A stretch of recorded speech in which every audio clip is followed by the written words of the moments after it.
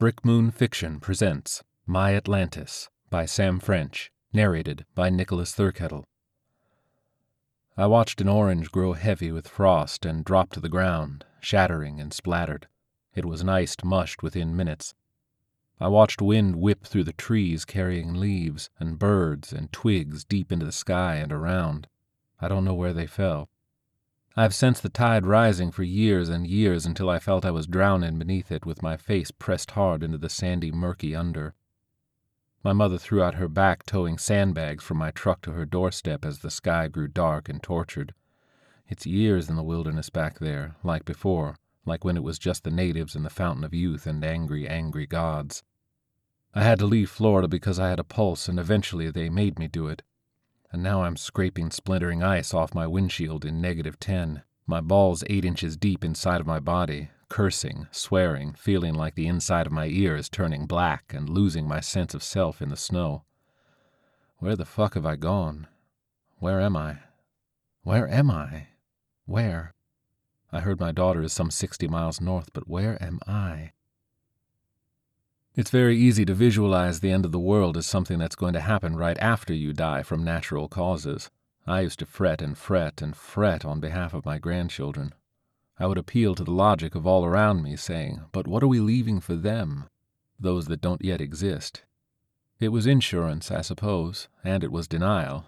But it was a kind of denial that we all engaged in across many platforms, and it was maybe worse than those who were saying it wasn't getting warmer at all or on any level.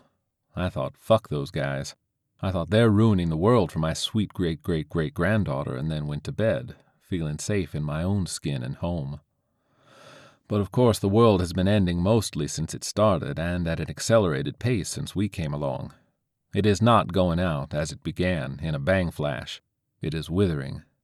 It is toenails curling under your feet. It is cobwebs taking over your garage. It is the bruise under the skin of a peach. And so, of course, I was wrong about it waiting any longer. It was happening now. It wasn't happening to my ancestors. It was happening to me. In Florida, we first started noticing the oranges, as I previously mentioned, freezing at a greater rate. We were fighting in the fields to keep them alive long enough for them to ripen and be picked and be sent up north. The workers knew it was a lost cause before we did, and we only knew it for sure when we realized they had left for some other field, some other farming way. The arbors were deserted years ago, the orchards bare, and I started to see a lot of gators in the summer, mosquitoes lining their mud-cocked, unblinking eyelids, lining up on the sides of the swamped roads, encroaching with the rising waters, emboldened by the sun's piercing rays. I said to someone once, I said, fucking A, but it seems like there are more gators, and he said, one of them ate my dog. I laughed about it later, but it seemed like the mother had sent her scouts to prepare for her invasion, to pave the way for taking the land back.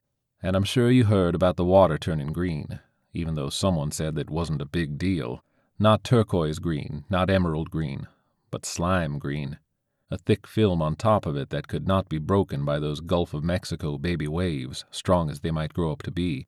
I wanted to cut through it with my line or with a machete or just with unwilling eyes, make someone see or do. No one really came down that winter from up above, and the entire town felt it deep in their bones and in their bank accounts. Category 5 wasn't high enough eventually. Had to think of bigger numbers. Had to think of scarier names. No more Andrew or Charlie or Deborah. Thor now. Ragnar. Bruiser. Drill. Hammer. Not a joke. Rex. A few years passed like that. Wind and lightning and rising water. And then they told us to go. Door to door they came to us and said it was time to leave. We didn't listen, of course, because many of us had no logical route up north and had good enough imaginations to ignore the water beginning to trickle in through the crack under our doors, up our walls and the wooden legs of our queen-sized beds, down our throats that could not be sealed. I get a big enough hole to see through the windshield and I begin to drive away. My car's a piece of shit and I am praying that this can do the 60 miles and change I need to find her. It's only minutes again before I'm made to get out again to clear the windshield again. It's like that for some time, and I think my dick is going to fall off onto the Dakotan ground. That would be a sight for someone passing by, or for someone to find when the ice thaws in its summer, or for someone to find thousands of years later and put in a museum. Ha! What will they think of us? What will be thought of us? What will... There's a spot down the street from where I grew up in St. Pete, facing Bayside. It was a tiny park with a banyan tree casting shade on shallowed waters gracefully slapping a cement dock. Stingrays could be sighted. The water was murky, but when the sun cut through the leaves of the tree, it sparkled. I would go there and throw myself in to float. I would go there to think. When I died, I thought I would be scattered in the shallows. When I asked my wife to marry me, it was there. When my daughter felt the sun, it was there. Picnics, birthday parties, games of catch where the frisbee went too far and we had to swim to it to bring it back. We had to move when I was 17 because the homeowner's insurance was getting to be too much, and at that point in time the sea had already risen to the top of the dock, and sometimes it spilled over and swamped the banyan tree. I would still get my sneakers muddy in that ground. Weeks before I was finally made to leave for good, I got in my boat and rowed out 3 miles to where the park had been. I caught sight of a small shark weaving in and out of the rotting tree's branches. I realized then that my entire childhood would soon be underwater. When I was younger, I obsessed over the myth of Atlantis, the forgotten city under the tree. I would go over maps and charts, plotting where it might be, imagining the architecture, what plates had held what dinners on the tables before it sank. I made up narratives about the final family to leave. Could they live anywhere else? Or where did they even go? When the sun was shining and I saw the shark entangled in the banyan roots, I realized my entire childhood would soon be taken over and that my school, my friends' homes, my parks would be the Atlantis for some child generations later. Would they make up stories about me? About where I went? Would they think of the dinners I shared or of the games we played or even of the smallest details of lives, entire lives, lived on solid ground waiting to be swept away? In the boat, I said the word Atlantis over and over and over again in prayer. Still, when I went home, I did not leave. The knocking on the door mixed with the thunderous storm cracking, and it didn't wake me up as quickly as it might have otherwise. And when they came into my home and dragged me into the rescue vehicles, they could not hear, over the storm that raged, my pleas to find my daughter, sleeping at a friend's house down the street. Later, I was told they took everyone from different houses to the same place, and that we would be reunited soon. Later, I was told that we didn't have time to stop at the first checkpoint, but that it wouldn't be a problem in Virginia. By the time we reached Illinois, I had forgotten the color of the shoes my daughter was wearing that day. I settled. I got an apartment. I got a job to get this car. I called everyone who could help, and I got an address somewhere 120 miles north in a different settlement. I'm on my way. At this point in time, I'm wondering if it would actually be worth it to take the windshield out and just drive with the snow piling up into my car. I do some quick analysis of which would take longer, scraping the windshield or shoveling the snow out of my car once it reached my eyeline. I had been warned that when you pour hot water, it doesn't just melt the ice, but that it cracks the windshield. I had been warned to wear 2 packs of socks. I had been warned that there is no way to be warned for what lays ahead, whether it is the temperature or the blinding sun on snow or just the general hopelessness you will have in what may as well be a new world. Speaking of the sun on the snow, it does seem particularly cruel how it reminds me of the bay at midday. I squint the same way, and in my squinted view the water looks like snow, looks like water, looks like snow, just looks flat and peaceful and friendly. Only this is so cold.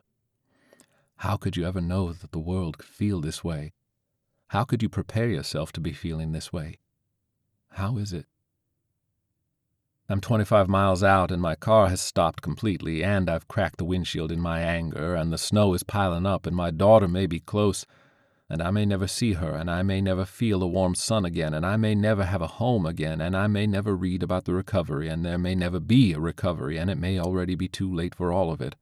And there may be no children left to uncover my Atlantis, and there may be no people left to tell them it was there at all, or to be told that it was there at all, and it very well may be that there will just be the rotten shards of a banyan tree thousands of miles underwater, and that no one will ever think of it or of the children who once swung on its branches, and it may be that sun hitting the water and sun hitting the snow are not ultimately different at all, and it may be.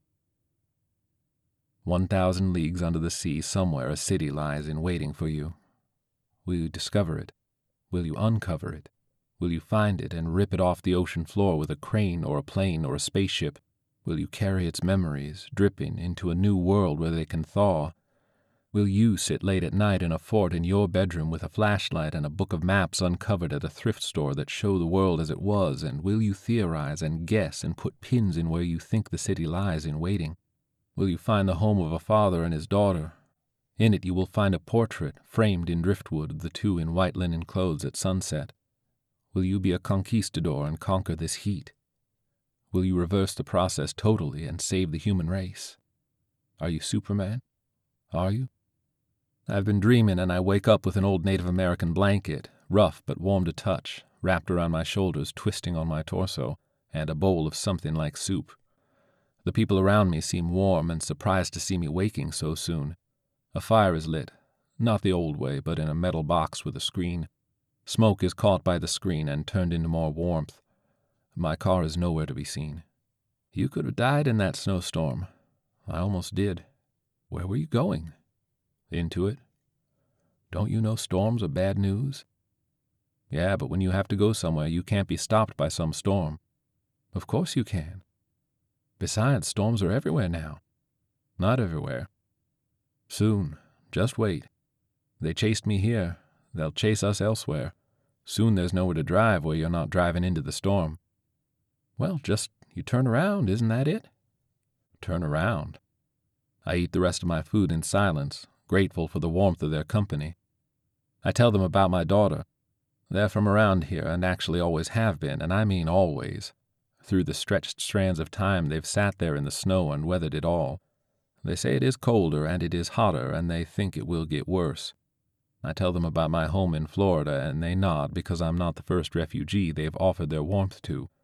They give me a ride 25 miles north when the storm has passed for now. Later, as she grows older, my daughter asks me to tell her of our home. I tell her about I-275, and she thinks it sounds made up. It's strange to make myth out of the mundane, but it's the only way I can connect the dots for her. She asks me about oranges, and I tell her about how they feel on chapped lips. She hides her face in the side of my body because she hates the thought of sour. I tell her how they tasted on pancakes, as ice cream, dripping and whole. I have pictures she drew of orange trees and banyan trees and rattlesnakes and alligators and manatees and cottonmouths and fishing boats and stingrays and cattails and gas stations and baseball diamonds and all the things that will disappear under the sea. Waiting, waiting, waiting, as my bones are bleached and lost, waiting for someone to discover, for someone to recover once it's all been reversed, for someone to dream about and bring to life through action. Sam French is a writer and director located in Brooklyn. Originally from Florida, he is a recent graduate of Carnegie Mellon University. His plays have been produced in Pittsburgh, Florida, Martha's Vineyard, and New York. His short story, A Love Letter to the Boys of Summer, won the Adamson Award for Fiction at CMU. Sam was named a top 20 artist under 25 in the Tampa area by Creative Loafing magazine and has 2 one-acts published by Baker's Plays. This has been a production of the Brick Moon Fiction Podcast. If you like what you've heard, please feel free to write us a review on iTunes or visit us at our webpage, brickmoonfiction.com.